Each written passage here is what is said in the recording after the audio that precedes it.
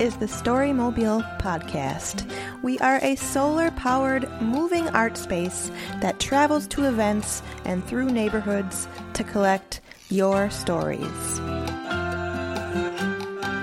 On May 1st, 2019, Storymobile was in St. Paul to help celebrate the 50th anniversary of Minnesota Community Care, an organization that provides health care for all people regardless of their ability to pay.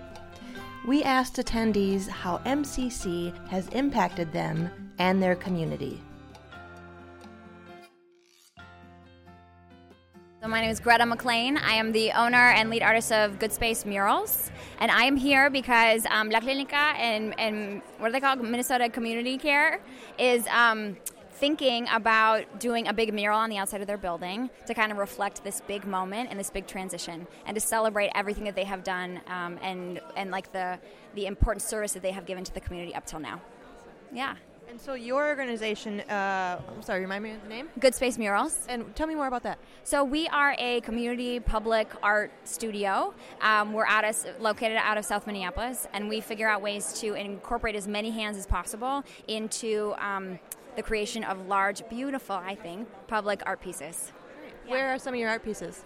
We have a bunch over the Midway. We have a big mural. We have stuff in a lot of the schools, uptown Minneapolis, kind of all over this area. Yeah. So do you have an idea of what you would do for MCC for a mural? You know, we're collecting information about that right now. So we have a couple prompts here tonight where we're asking people to reflect on memories that they have, gratitudes that they hold for the Clinica, and also their intentions for what they want for things moving forward. So we're hoping to collect that, and that'll inspire whatever imagery takes the walls. That's great. Can you maybe read me some of these things that people have written? So people have said, let's see this one. My dream for your future is bright, vibrant, healthy, and filled with love. This one says, I got my prenatal and the first time I heard my baby's heartbeat.